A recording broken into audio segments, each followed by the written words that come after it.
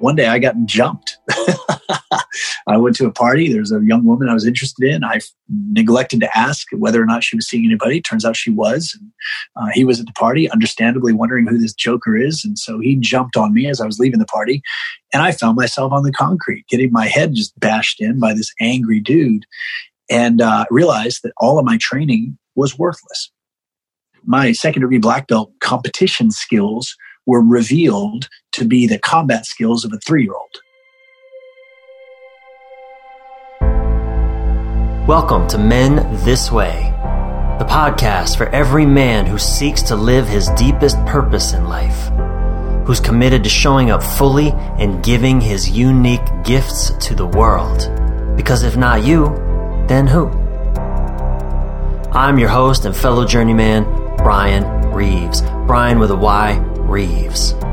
Men This Way.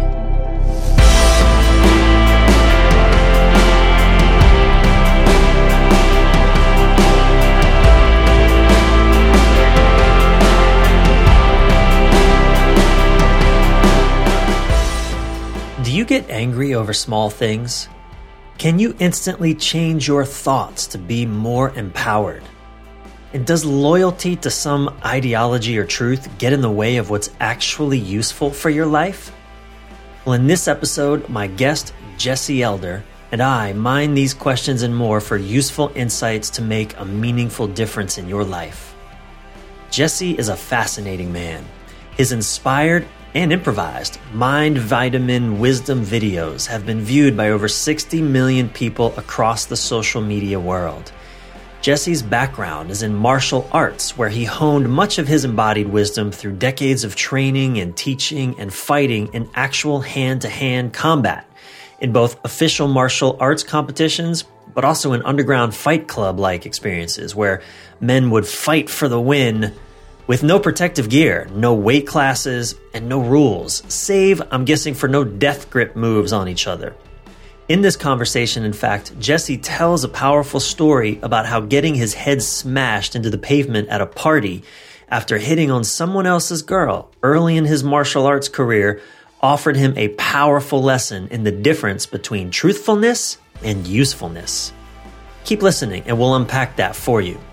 Jesse, also known as the Time Piercer for his elastic perspectives of time, exudes the calm presence of a master teacher, and he is a master teacher. After building a multi-million-dollar martial arts school franchise, he sold it to a business partner and launched himself full-time into sharing his wisdom through coaching, teaching, speaking, and his videos. Links to which you can find in the show notes at brianreeves.com/mendthiswaypodcast. I believe you're going to be deeply served by your time with Jesse Elder and I today, for we talk about the power and the pitfalls of mindset.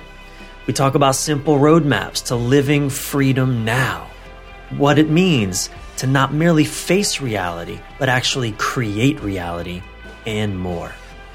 So definitely stay tuned all the way through for Jesse's 5 key takeaways at the end of this episode of Men This Way. All right, let's dive. Jesse Elder, it's a pleasure to have you on Men This Way. Welcome. It's an honor, Brian. Really looking forward to this and seeing what unfolds for us today as we dig into these topics that are yet to reveal themselves. Yeah, I know. I love that about this. You know, I send you a bunch of questions beforehand. I do that with every guest. But of course, it never goes that way. And I wouldn't want it to. I wouldn't want it to just be a checklist of questions and, okay, here's the answers, or tell me how, tell me why do you do what you do. It's like choreographing your sex life. It might be possible, but why? Unless you're role playing as a choreographer, and true that. I mean, that could be fun, but that's a whole other thing. True that. That's some next level stuff right there. Next level stuff, man. You know, Jesse, as I was researching, watching your videos, spending a lot of time and your energy these past few days, and since I discovered you a couple months ago and reached out to you, you have this beautiful, rich, calm, deep Zen-like presence that just exudes, hey, I'm here. I got this. We're going to do this together. And so I typed into the search box, Jesse Elder angry. I wanted to see you angry. Like, what does that man look like when he's angry? And what came up was a video of you sitting in Austin traffic. Remember that one? A couple years back. I remember that. And it was a beautiful 2-minute video, and you weren't angry at all. And so I just want to start off, man. Do you ever just get totally pissed off about something stupid? No. I save getting pissed off for things that are completely worthy of my anger. Like, what's an example of that? From time to time, a sense of injustice will creep in, or if when I see things that are disingenuous, that are being passed off as gospel, and I completely respect every single human's right to their perspective. That's a beautiful, beautiful thing. And so I respect the variety that this life offers each of us, specifically around sales and marketing. And that includes religion and personal development. These are all forms of information that people are drawn to. And a lot of people who are drawn to that are they're seeking, or they're hurting, or they're aspiring, and they're really doing great, and they're looking for the next thing. And then there's stuff that's being passed off as the ultimate answer instead of a possible choice out of a sea of choices. And it's taken some practice to not let the fighter come out to just take those dudes down. And I recognize that that's probably because I didn't sleep very well the night before, or probably because I didn't meditate, or I haven't, cuddled in a while. There's probably factors around my life that are causing that feeling to come up. Zero to do with the stimulus. Yeah, I hear that. One of my teachers, David Data, I'm sure you're familiar with his work. For the name, yeah. And something I heard him say a long time ago, he talks a lot about these 3 stages of development, and in particular that idea of freedom for men, or their masculine energy anyway, the value of freedom. And anyway, I don't want to go into this in depth, but just in the thing that he said that was just so frustrating and also liberating at the same time was, look, when you're in the kind of a 3rd stage mindset, you just realize the world is fucked. And there's nothing left to do but just give your gift anyway, because you're not going to save the world. There's no saving anything. There's giving your gift. Interesting. Yeah, I would agree with probably 60% of that. Mm-hmm. Yeah. Well, it's just when you talk about, because it's the same for me, injustice, lack of courtesy, lack of consideration, which obviously, I'm just as guilty of that as anybody in the world. But seeing that in the world outside of me, man, it can really light my ire. And yet there's so many fights that aren't mine to fight. That's a true superpower right there, knowing the difference. Yeah. So, Jesse, I want to introduce my audience to you as a man, and your background and where you've come from. And so let's start with this. I'd love to hear about a significant event or experience in your early life that played a fundamental role in shaping you as a man.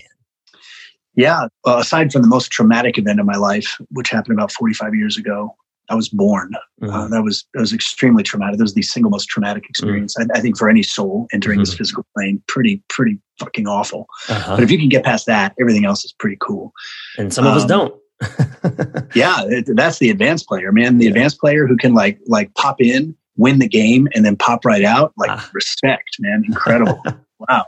Some of us, I plan to bang around here for 150 levels or so. I'm level 45. I've got a ways to go. But yeah, I had some fantastic experiences growing up of being given lots of choices by my parents to just figure stuff out. And it wasn't always comfortable at the time. It sometimes felt like not being supported, or not being loved, or not getting what I wanted. But in looking back, those were the perfect sort of stem cells of the adventure that my life has become. And so I wouldn't have it any other way. And I've since reconciled my expectations with their intentions and have a beautiful relationship with both of them. The things that I recall as being 11, 12, 13 years old, and taking the bus a couple of times a week from our home that we lived in South San Antonio. And I'd get on the bus and go to martial arts class. And that was the centerpiece of my life as an adolescent and as a teenager, and really kept going from there. But I remember getting on the bus, and I'd have my karate bag, and I'd have my, my uniform in there, my sparring gear and all this stuff. And I'd get on the bus, and I would just read on the bus. And one of the things that I learned to read was the map and learned to read the bus routes. And so I didn't really understand the map of San Antonio, but I understood the map of the bus routes. And I remember to this day, the feeling of freedom that came from knowing that I could be dropped off at any place in San Antonio and I would know what bus to take. And I just remember the feeling of confidence that gave me. And that was an experience. While in the beginning, there was times when, I'd ask for a ride and, we wouldn't have a car, at that particular period, or, it just wasn't in the cards for me to get a ride. But my parents were so cool with saying, look, if you want to do it, we'll support you. We'll even help you with allowance to give you bus money. And so I was like, all right, well, if I want this, if I want to train martial arts and I want to earn my black belt, and the class is 45 minutes away, then this is how I do it. And so that early experience of self-reliance and the trust that my parents gave in me, and the trust that allowed me to develop in myself, I can completely see how that shifted the whole trajectory of my life. Yeah. And I don't have children right now, but if I ever decide to, then that is an absolutely fundamental piece of the experience that I would hope to bring as a father, is lots and lots of experiences to develop self-trust and self-reliance. Well, you said something really, really profound too, in that you had a map, and having the map gave you a sense of confidence that you could find your way anywhere. Definitely helps. It occurred to me a few years ago that a lot of the work that I do and the work that you do is we're map makers. We're creating maps, or we're reading ancient maps. I work with a lot of couples and a lot of relationships and a lot of men. And so often it's, hey, look, of course you don't know how to create what you want to create. You don't have a fucking map. You don't know where you're going. You don't even know where you're standing. I don't even know who you are. and so, having maps is so empowering. And what's the one thing that it's sort of cliche, but there's truth to it. What do us men not want to do? Ask for directions. Look at the map. Get help. I'll feel it. I know where it is. It's this way. And I'm just as guilty as that of anybody. So when you were sharing that story, and I just see you there, this young man with a map, and the confidence, the freedom, you use that word, freedom, that gave you. And in your work through your mind vitamin videos, you're constantly just giving people maps, right? The 5 clarities was one of your videos, like just maps for if you want to live extraordinary, if you want to live masterfully, well, here's a map. So it's really profound. That's a beautiful distinction, Brian. I really, really, really appreciate that. Absolutely.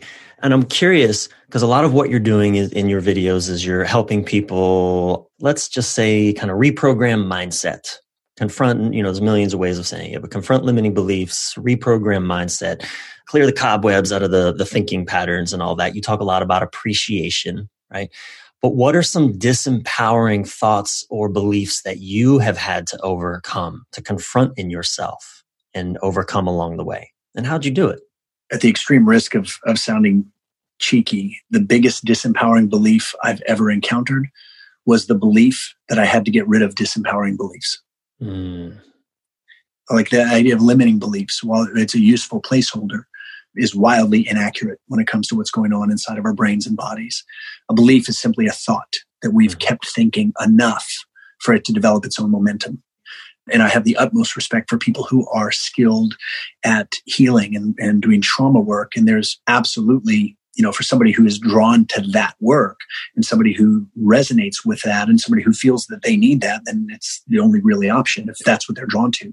My observation has been, and partly this is because of my own beliefs and observations around linear time, and I don't really subscribe to it anymore. I think it's a neat agreement, but I don't think it's an absolute. It's one of your nicknames, the Time Piercer. Time Piercer, yeah. And so this idea of having a limiting belief that I have to then focus on, or I have to find the origin of the belief and thereby feel worse in order to feel better, that pattern of latent suffering is woven so thickly through our culture, and even more so for men who have historically been expected to be stoic and strong and non-emotional unless your sports team's winning. Yeah. And by the way, that's when it's your team when they're winning. If they're losing, it's them, those guys. Those guys can't throw a football to save their fucking life. But when they're winning, you're like, we won. Look what we did. That's right. Success by proxy. Great. That's right. Very convenient. Yeah. So I personally don't find any value any longer in going backwards to try and go forwards, because my understanding is that all I have is now. And as a transmitter and a receiver of energy, thought energy, emotional energy, electromagnetic energy, biochemical energy, as a transmitter and receiver of that energy, all I have is right now. And so it's like if my phone is playing a song that I don't want to hear, I don't take it to the Apple store and say, hey, something's wrong with my phone. It's playing country music. And they're like, well, what do you want to hear? I'll be like, well, I don't want to hear country music. And they're like, well, so what do you want to hear? I'm like, well, sure as hell don't want to hear country music. In fact, I think something's wrong with the phone, probably going all the way back to the factory. I want to talk to the factory owner and maybe some of the technicians who made the phone, because I think that's where the problem started. The fucking Apple genius will look at you like you have antlers growing out of your head, and then they'll say, so what do you want to hear? And I'll say, well, I'd really like to hear some Coltrane. And they're like, all right, hold on, please. Here you go. And the phone starts playing what you want. Yeah. Our brains and our bodies are no different, with the exception that we do possess free will. So we can choose to focus on stuff that feels bad, get the dopamine hit, the boost of significance, the attention from others, the validation of our own choice to suffer. We can receive all of that just by retelling a bad story. And at some point along the way, I just decided that wasn't very useful. So I started shifting towards this sort of radical optimism and strategic ignorance, where I completely ignore and delete from my awareness anything that doesn't resonate with me. What that's led to is a life that is fucking epic, that is continually unfolding in ways that defy my previously wildest dreams. And yet now it's my reality. So that's my take on it. I don't hold that as a prescription for anybody, just sort of a description of what I've found useful. Yeah, and I was fascinated to learn you were homeschooled. I was. As a child. And you're not just were you homeschooled, but it sounded like your father essentially, well, at least one of his practices as your teacher, if you will, was to just throw a bunch of books on a table and say, pick one and go for it. Yeah, that was another formative experience. Coming home after doing chores on a bike or whatever I was doing, I came in and there's all these books on the table, and my dad is a very wise person. He just said, you can read anything you want. And he walked away. And I remember the feeling of freedom, like, whoa, I have so much power here. I can read whatever I want. Years later, it wasn't until years later that I realized how genius that was, because he was the one that selected the choices. So he was the chooser of the choices and then left the available choices, the visible choices, up to me. So I never felt restricted or controlled. I always felt my own power of choice. And I have so much appreciation to both of my parents for their choices that led to that. That's interesting, though, because they still gave you a framework within which to make your choices. They didn't just stick the internet in your hands and say, okay, go educate yourself. Right. Absolutely. They created those boundaries. Exactly. And this is the core principle of influence, whether it's a parent or a teacher or a coach or consultant or a marketer or anybody who's in sales. Selecting the options that you're presenting to people and then giving people the total freedom to choose is a beautiful partnership. It balances very, very gently between leadership and being a servant. And the people that I know and that I'm blessed to call my friends and my mentors, there's one of my dear friends, Ron Lynch, who's one of my mentors, and he is responsible for selling over $4 billion worth of products. GoPro, that was a company that he built from, I think, 600,000 to 60 million in an incredibly short period of time. So I'm blessed to have so many geniuses in my life, people that have done incredible things commercially and influentially. And one of the things, the biggest lessons that I've observed is that the most powerful, profitable thing that we can do is to be completely selfless and to practice empathy. Leaders in what I would call the wisdom economy, their knowledge and their experience and their tools. And we see incomes just go through the roof when they start practicing this tactical empathy, being empathetic and really communicating to the problem someone has. And this is true in a dating situation. It's true if you're selling something. If people aren't accepting what you're offering, it has nothing to do with you. It means you're just not offering what they want. Yeah. It's like opening a vegan restaurant and wondering why you don't have a huge CrossFit paleo crowd. Right. Well, maybe that's not what they want. Yeah. So, you can take it personally and you can make it all existential, or you can just say, hey, this is me. This is who I am. This is what I offer. Take it or leave it. And the more clear that we, especially as men, the more clear that a guy can be on who he is, what he's about, the more visible and attractive he becomes to people that resonate with that, both men and women. Yeah. I used to manage artists and produce events. And that's one of the things that I kind of quickly figured out is that there were really only a few reasons people don't come to your event. The first one is they don't know about it. Yeah. The second one is they don't want it. The third one is they don't understand it. Right. Which causes them to not want it. Totally. And that's kind of really it in the end. That's it. So simple. That's brilliant, man. That's a brilliant framework. And if somebody takes your framework and applies that to their own problems, they can solve it instantly. Yeah. Really, really is as simple as that. Yeah. Okay. So let's ground in a little bit here because, I can imagine a lot of men are listening and a lot of women too, listening to this and thinking, okay, I have a certain set of circumstances that I have to deal with. I have bills to pay. I have mouths to feed. I have responsibilities here. Notice the language. I have to. And one of the things that really intrigued me, and again, I heard this in another interview that you did a few years ago, is you said, I don't have a lot of patience for things I'm not interested in. And that was directly related in a conversation about your homeschooling and the way that your father just kind of gave you these options and allowed you to follow your curiosity. And so let's just stay here for a moment because it's easy to talk about, your phone is playing country music. It's a great analogy, by the way. That's a fantastic analogy. We'll just change the channel. But our brains, we've been playing that music for so long. How do we actually change the channel? That's a great question, Brian. I've actually discovered, starting with myself and then branching out to people that I've worked with, we haven't been playing it that long. In fact, we don't actually think of events. We can't remember events. What we do is we're remembering the last time we thought about it. And so that thing that happened when we were 6 or 16 or 26 was an emotional event. It stood out as either ridiculously pleasurable or hellishly painful. And it was so intense that it formed this loop in our nervous system, in our thinking, in our language. And then we start building a story around it. And then we go and find somebody to share that story with or tell that story to, because that's what we do as humans. We relate. And then that becomes another emotional event. And then we write in our journal, or most people don't even do that, but we'll think it through again. I want to really emphasize what you just said, because it's so huge. It's, I was talking with my fiance about this just yesterday. She was sharing an experience about a man she dated many years ago who had a great self-loathing.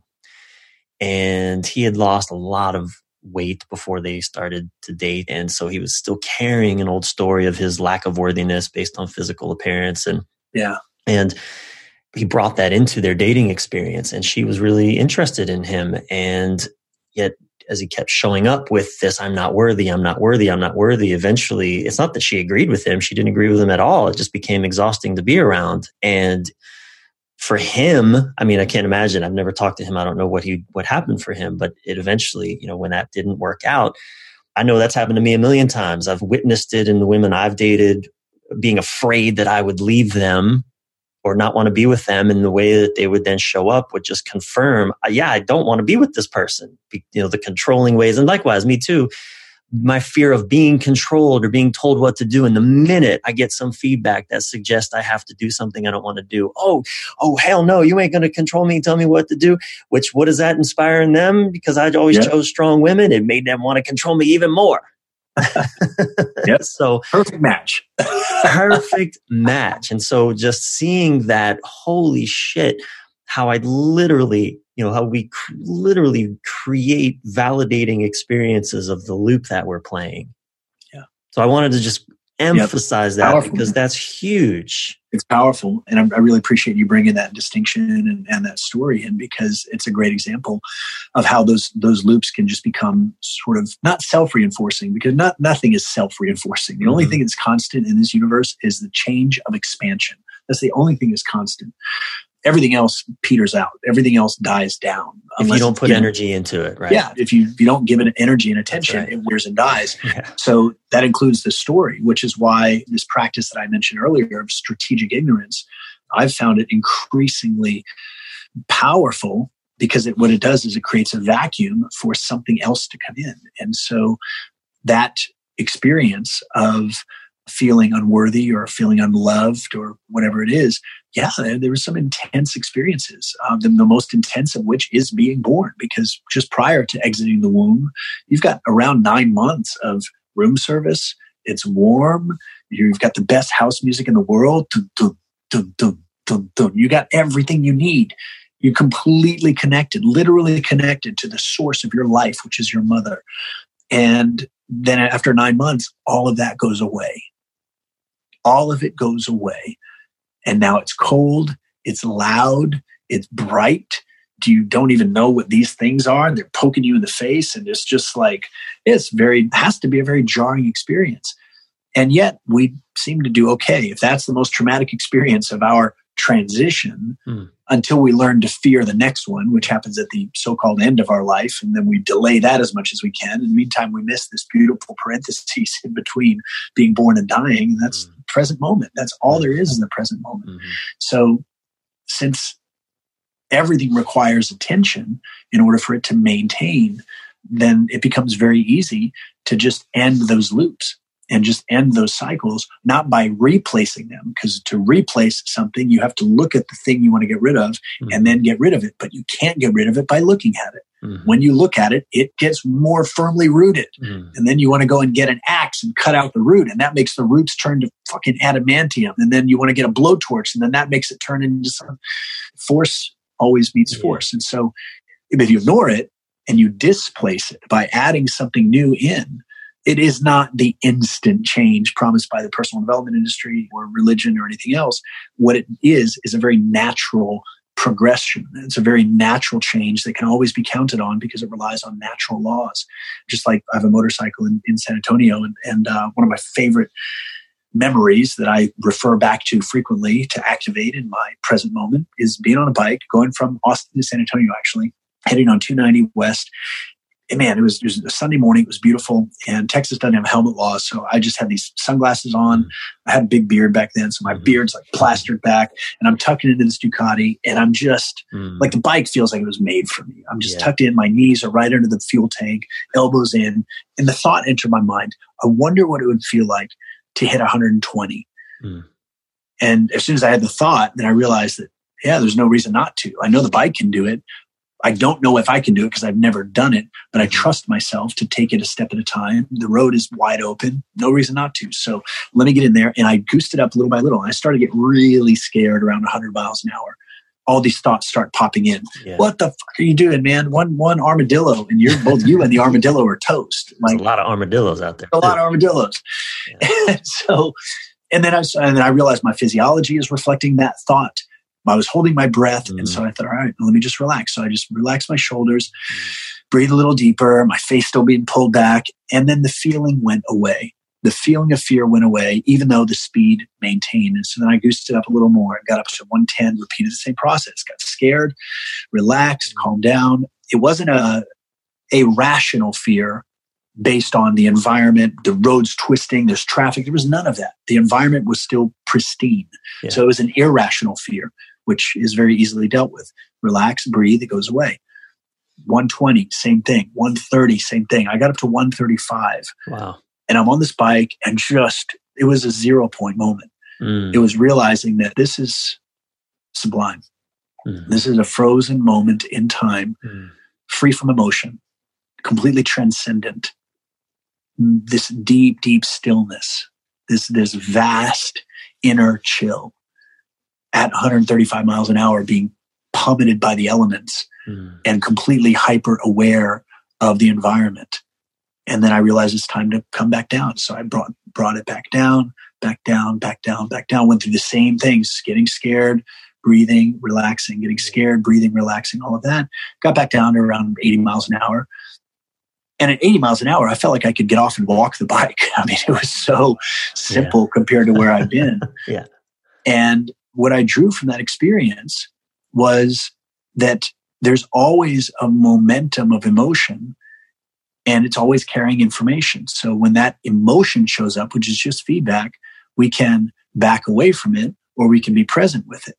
And when we're present with it, truth is revealed. And I use the word truth very loosely, but relevant truth, personal truth rises to the surface. And that allows stories to dissipate. It allows the narrative to be really taken out and looked at, and then we can judge it as useful or useless. And I stopped asking myself what's true a long time ago, and I just started asking what's useful. And that was a very big upgrade when I started to do that. Yeah, let's stay here for a moment. What's true versus what's useful. Yeah. That's really a big distinction, because I think, again, especially, and I always bring it back to intimate relationships. I'm not sure why. It's a big part of the work that I do, but I think it's the laboratory, man. It's the proving ground. It's the laboratory. Absolutely. It's just where all, Tony Robbins describes it as it's where emotions get magnified. It's where experience of life gets magnified anyway. And, man, I've fallen on this sword a lot. The truth sword. I call it the truth sword. Fall on that truth sword and shit, I'll blow up the world for truth. I'll show you. Yep. But then there's no fucking world anymore. There's no relationship. There's no connection. So can you elaborate on that a little bit? What's true versus what's useful? How do we know what's useful? What does that even mean? Well, the feeling of truth is not to be dismissed, because when we arrive at something that is true, and we use that word true or truth, there's a sort of relief that comes with that. It's a sort of escape from the quest. Yeah. Because then we don't have to keep putting all these massive resources of cognitive ability and critical thinking and logical function and intuitive rationalization and emotional intelligence. We can just chill all of that out, because now we've arrived. That makes sense. And now all we have to do is just use the words of truth and just put them out there, and we can save ourselves a lot of time. Okay. And because truth is compelling, when somebody believes in something, they're carrying a congruent frequency, which is why somebody who is saying bullshit, if they totally believe it, and if they believe they're right, or if they're inspired enough or motivated enough to make you believe it, in the absence of not yours, Brian, but in the absence of someone's critical thinking, and in the absence of their own strong connection to self, they're very easily swayed. They're very easily persuaded. And so truth is a drug, man. Truth is maybe the biggest drug on the planet, because when somebody says, I know the truth, then they feel important, they're connected, they've got a vehicle for power, expression, all of that stuff. And, I certainly went through my iterations of that. When I was in my teens, I was doing martial arts and I was competing all the time, and a lot more. I mean, literally ate, slept, breathed. Everything revolved around training. Everything revolved around classes and competing, and then teaching. So teach, train, compete. Teach, train, compete. That was my life from like 15, 16, 17 through my early 20s. And I developed a lot of certainty in my own skills, in my style. Taekwondo is the best style. Why? Because I train in it, obviously. Yeah. Did I ever compete in any other styles? No. But I'm convinced my style is the right style. And one day I got jumped. I went to a party. There's a young woman I was interested in. I neglected to ask whether or not she was seeing anybody. Turns out she was. And, he was at the party, understandably wondering who this joker is. And so he jumped on me as I was leaving the party. And I found myself on the concrete, getting my head just bashed in by this angry dude. And realized that all of my training was worthless. Absolutely worthless, because I built up this story in my mind, being told, hey, great fight, finishing a match, great fight, leaving the gymnasium after winning a tournament, great fight. Well, if you're told a few dozen, or I guess by that time, a few hundred times, good fight, you start to think you are a good fighter. So that was my truth. I'm a good fighter. Until reality comes in, thankfully, in the form of this guy, and he starts beating me up, and I realize there's no referee. Nobody's going to save me. And my second degree black belt competition skills were revealed to be the combat skills of a 3-year-old. Yeah, and he didn't study Taekwondo. He doesn't know the rules that you're supposed to play by. He had the ultimate advantage. He was pissed, and he was more congruent. He was more certain. He had more to lose that he was fighting for. So all his primal powers got activated. Yeah. And so somebody pulled him off of me, and we're standing up, and man, I'm adrenalized. I'm like, what just happened? Wow. And he's screaming, he's yelling, I'm going to kill you, mother. I'm like, you're overreacting. Like, I'm trying to apologize. Like, dude, I didn't even know that you guys are dating. It's my bad, man. I get it. He didn't want to have any of it. So he starts it on me again, but we were standing and instinct kicks in, and I launched this kick, and I ended up landing right on the side of his ear, and he dropped like a bag of concrete, and I hauled ass like Usain Bolt, man. I was so scared. That was one of the best experiences of my life. Not because I had to use something, and not because I got my ass kicked, both of which happened that night, but because the veil was pierced and I could no longer pretend to know the truth. And I am so appreciative of that moment because it forced me to explore different paradigms. And it actually began a very aggressive split testing of paradigms where I began testing which is better, this belief or this, this training approach or this one, this diet or this one. And I stopped accepting the certainty of other people's conviction. And I began to subject everything to testing. Wow. That's powerful. So I really, that's really helpful. Now I can see that distinction between what's true and what's useful. And getting your ass kicked, man. Those are what great lessons those are, getting our ass kicked. Some of my best lessons came from also getting my ass kicked. Absolutely. Yeah. Wow. Violence and physicality just it just doesn't lie. No. Wow. Well, let me ask one final question before we launch into our 5 key takeaways finale. I know we're coming up on time. So, there's a question I wanted to ask you before that, though. It's the elder question, actually. Okay. You're 45, I'm 44. I'm curious, because Jesse Elder, that's your name. Did you ever have a moment of kind of recognizing, wow, okay, I am an elder now. I've become an elder. I mean, so much of this podcast was born because I haven't felt connected to elders. And I wanted to have conversations with elders. You're the most literal representation of that so far, just by your name. Here's an elder I'm speaking with. But did you ever have that moment or a gradual dawning, or is it or maybe is it right now? I don't know. Have you never thought about it in those terms? But yeah, I haven't been asked this in this way before, and what's coming up is just what happened. So I'll tell you, I've always felt this way as long as I can remember. I've always felt like I just know. That doesn't mean that I haven't had fantastically evolutionary experiences of pain and even some genuine bona fide suffering in my life, because I have. But a couple of years ago, or I guess about a year ago, I had a conversation with my dad, and we were just talking about the work that he did in his life and the work that I'm doing, and just as men, just sharing our perspectives on each other's work. And he made a comment that really stopped me in my tracks. And he said, you seem like you always knew what you were doing, like ever since you got here. And your mom and I just did the best we could to stay out of your way. And that experience was probably multiplied by being born the oldest of what became 5 kids and being homeschooled. And so having a lot of early leadership training, which consisted of changing diapers and babysitting, being 10 years old, sitting in a federal courtroom, hearing my dad sentenced for aiding and abetting illegal aliens, doing the math in my head and realizing I'm never going to see my dad again because he's going to be in jail my whole life. That was an evolutionary experience that caused some emotional maturity early on. So I guess there's a lot of experiences, but this is the most core thing that I think I know, is that everybody comes hardwired with that inner GPS, and it is unique to each person. Each person has their own reason for being here.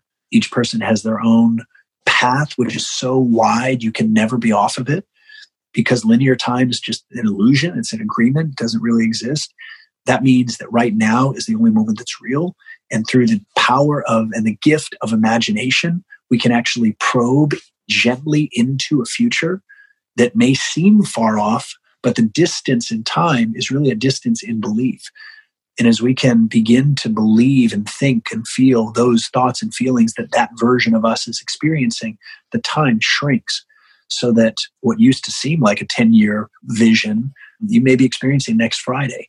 Yeah. The difference is not in the resources. The difference is in your acceptance of its reality and then allowing the actions to flow that create that. Yeah.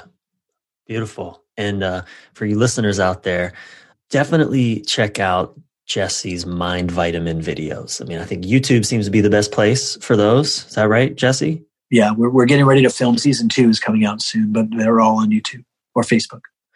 And this will all be in the show notes if you're driving, you can't write this down, don't worry about it. Just go to the show notes at brianreeves.com/men-this-way-podcast. That's Brian with a Y, reeves.com/men-this-way-podcast. And all the Jesse's links and to his videos, his website, all that will be in the show notes there. Okay, Jesse, let's come back to that final question and then we'll rock out in the 5 key takeaways finale. That final question is, what do you think is the biggest challenge facing men today, and what wisdom can you offer in the face of it? Yeah, immediately what comes up is that we're in a very interesting time in history right now where if you ask most men, how do you know if you're a man? It will be very hard for them to tell you because there is no formal rite of passage culturally. And in fact, we are a multicultural society. So it is very confusing. And then so you add that, which has been going on for some time, add to that a sort of political climate, social climate that is increasingly scrutinizing men, which is great because, the light reveals everything.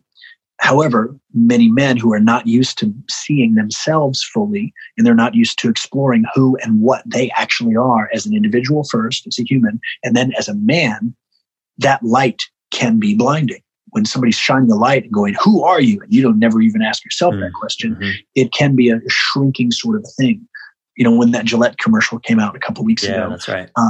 It was a very powerful commercial. And what was powerful is the amount of reactions that came from it. So great job, Gillette. Great. You did a great job. Yeah. But I posted on Instagram and on Facebook, I just said, I enjoy, or I'm proud, or I'm happy, something like that. But I am happy to be a man because that's what I am. And that was inspired by the Gillette ad, but it's as true on that day as it's been on any other day. And if I was a woman with this same soul, the same essence, the same energy, then I would have no problem saying, I am proud to be a woman because that's what I am. Or if I was gay, I would say, I'm proud to be gay because that's a part of what I am. Or I'm proud to be white because that's part of what I am. And guess what? If I was black, I would be proud to be black. But these are external factors, as immovable as they may be. They're external factors to our essence, to our actual values and principles, our essence of who and what we are. And so for men, I think that it is not just because of the political climate currently, but perpetually. The question is, who the fuck are you? And more importantly, who do you want to be? Because all of that's malleable and is completely up for your own creation. So instead of facing reality, create reality. That's why we're here. I like that. Instead of facing reality, create reality. Excellent. Okay, Jesse, let's rock out on the 5 key takeaways finale. Cool. You ready for this? Do it. Okay, man. Number 1, key insight. What's the one key insight that you would offer listeners that you believe can make a meaningful impact on their lives because it has in yours? Well, the assumption there is that because it worked for me, it'll work for somebody else. I'll get as core as I can. Question authority. There's nobody outside of the individual who can determine your values and determine what's right for you right now. In fact, there is no such thing as an objective right and wrong, only subjective right and wrong. One person's terrorist is another country's freedom fighter and vice versa. The only difference is who's telling the story. So question authority, question what you've been told by people who called the shots about who you are, what your choices are, all this kind of stuff. That would be pretty fundamental. Yeah. On board. Love that one. Thank you. Number 2, key mentor. Name another man that you've been inspired by, living or dead, that you would recommend our listeners to learn more about. Aside from my dad, who to this day continues to inspire me, there's somebody who I've become very close with, somebody that's always been there for me and somebody who I actually now work with. His name is Mike Kempski, Kem. Oh yeah, I know Mike. You know Mike? Kempski. I know Mike. Yeah. Yeah. So Mike and I have known each other a few years. We are cut from the same cloth in so many ways, and he's just a brilliant author, writer. We manage and run a community called Legacy, and Mike is just as solid as it comes, and definitely sees the world through a very unique lens. Okay. All right. That's it. I got to get him on the podcast. Yeah. I love Mike. Sure. Just a good, rich human being. That man. Yes. Yeah. Yes. Mostly human. I think he's probably more Stardust than anything else. He's great. Great story he has too, where he's incredible. Been yeah. Incredible. Number 3, key resource, your most impactful, inspiring book, movie, or podcast of the last year. The last year. Well, since I can't make it through Interstellar without crying at least 3 times, that's probably up there. With Matthew McConaughey? Yeah. That was for whatever reason, man, that one really touched me. We'll leave it at that. Okay, perfect. Number 4, key investment. In the last year, what's the best thing that you've spent money on? And I'm going to keep it to under $10,000. Under $10,000. We're spending less than $10,000 a day on Facebook advertising right now. Okay. If that counts. Why has that been the best investment then? Because it's allowed us to scale a message that proved itself over 5 years of organic traction, and is now allowing us to reach, last month, I think 60 million people watched the videos. Wow. And these are videos that most people will never buy anything from, but we're propagating this material because it's important. It's a message that needs to be heard. And for me, that's what I prefer to reinvest a lot of the money that I'm making back into, is the work and this message or these ideas that I have developed and that I've come across. So other than that, I would say that booking a first class one-way ticket to someplace you've never been will probably change your life more than anything else. I like that. Okay. Beautiful. Last one, key practice. What's one, or please offer one consistent practice, spiritual, creative, personal, or relational, that has served you well and that you challenge our listeners to take on for just the next 7 days? Sure. Hands down, meditation, without question. Meditation confused me for a long time because I was so worried I was doing it wrong. And then I realized how absurd that was to take something that is inherently non-judgmental and to judge it so harshly. So I developed a practice called the Prime Light meditation, which is a 20-minute 4-phase meditation. And it's fucking nuclear, man. There's some really weird shit happens in it. Matter of fact, we can probably get your listeners a link to that. Please. But it's insanely good.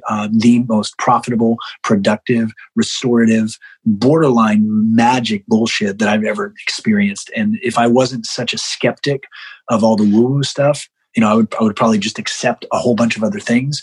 But everything else that I've tested falls apart at some point. This is the one practice that has never fallen apart and continues to produce compounded results. Please, we'll definitely put that link. If you get it to me, we'll put it in the show notes. And I want to echo that because meditation also used to confuse me a lot. And I think it does a lot of men, a lot of people in our culture. It's not really something that was born in our culture. So we have a lot of misunderstandings in the interpretation.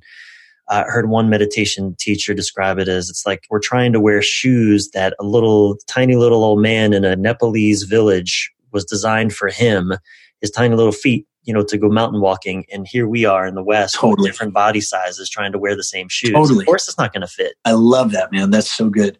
And the whole idea of getting it wrong is it screws you from the beginning. And so it's like, I can sum down the entire thing, even minus the education on the phases and what the phases do and how they work with your brain and all that. Boil the whole thing down into 2 things. Be quiet and don't move. Yeah. And that's it. That's it. If people could just do that, be quiet and don't move. Yeah, but what if I shh? Yeah. So what I should do is no. So I should think about no. Yeah. So I should breathe like no. Yeah. So I should cross my legs. No. Just breathe. Just close your eyes. That helps. Don't move and be quiet for 20 minutes.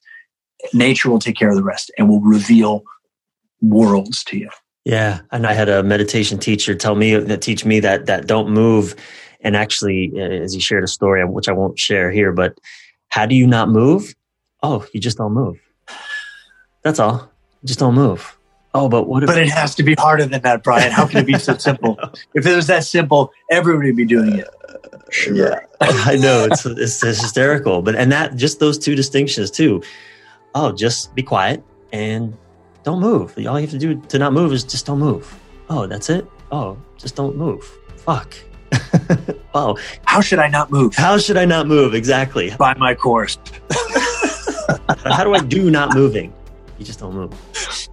Beautiful. Jesse, thank you so much. Where can our listeners learn more about you and what you're up to? A relevant, fast-moving place is Instagram. Jesse Elder Live is my Instagram. Or just look up Jesse Elder on Facebook. I'm very active on Facebook and Instagram both. JesseElder.com is a good resource for programs, and we've got tons of stuff that's out there. I'm so appreciative that technology allows all sorts of connections like this to happen and to keep this energy moving. And I just really am appreciative of this opportunity to connect with you and with the audience. And can't wait to see what continues to unfold for all of us. Likewise, Jesse. Thank you so much for being on Men This Way. My pleasure, man. Thank you. Thank you so much for listening. And thank you again to Jesse. Find Jesse on Instagram at Jesse Elder Live and on his website at jesseelder.com, where you can find all his mind vitamins and more. Of course, all these links and resources and Jesse's 5 key takeaways will be in the show notes at brianreeves.com/Men This Way podcast. Again, it's Brian with a Y, Reeves.com/Men This Way podcast. And if you were served by this and think others should hear it too, please share this episode or just write a review on your podcast app so that you too can lead more men this way. And don't forget to subscribe yourself while you're at it.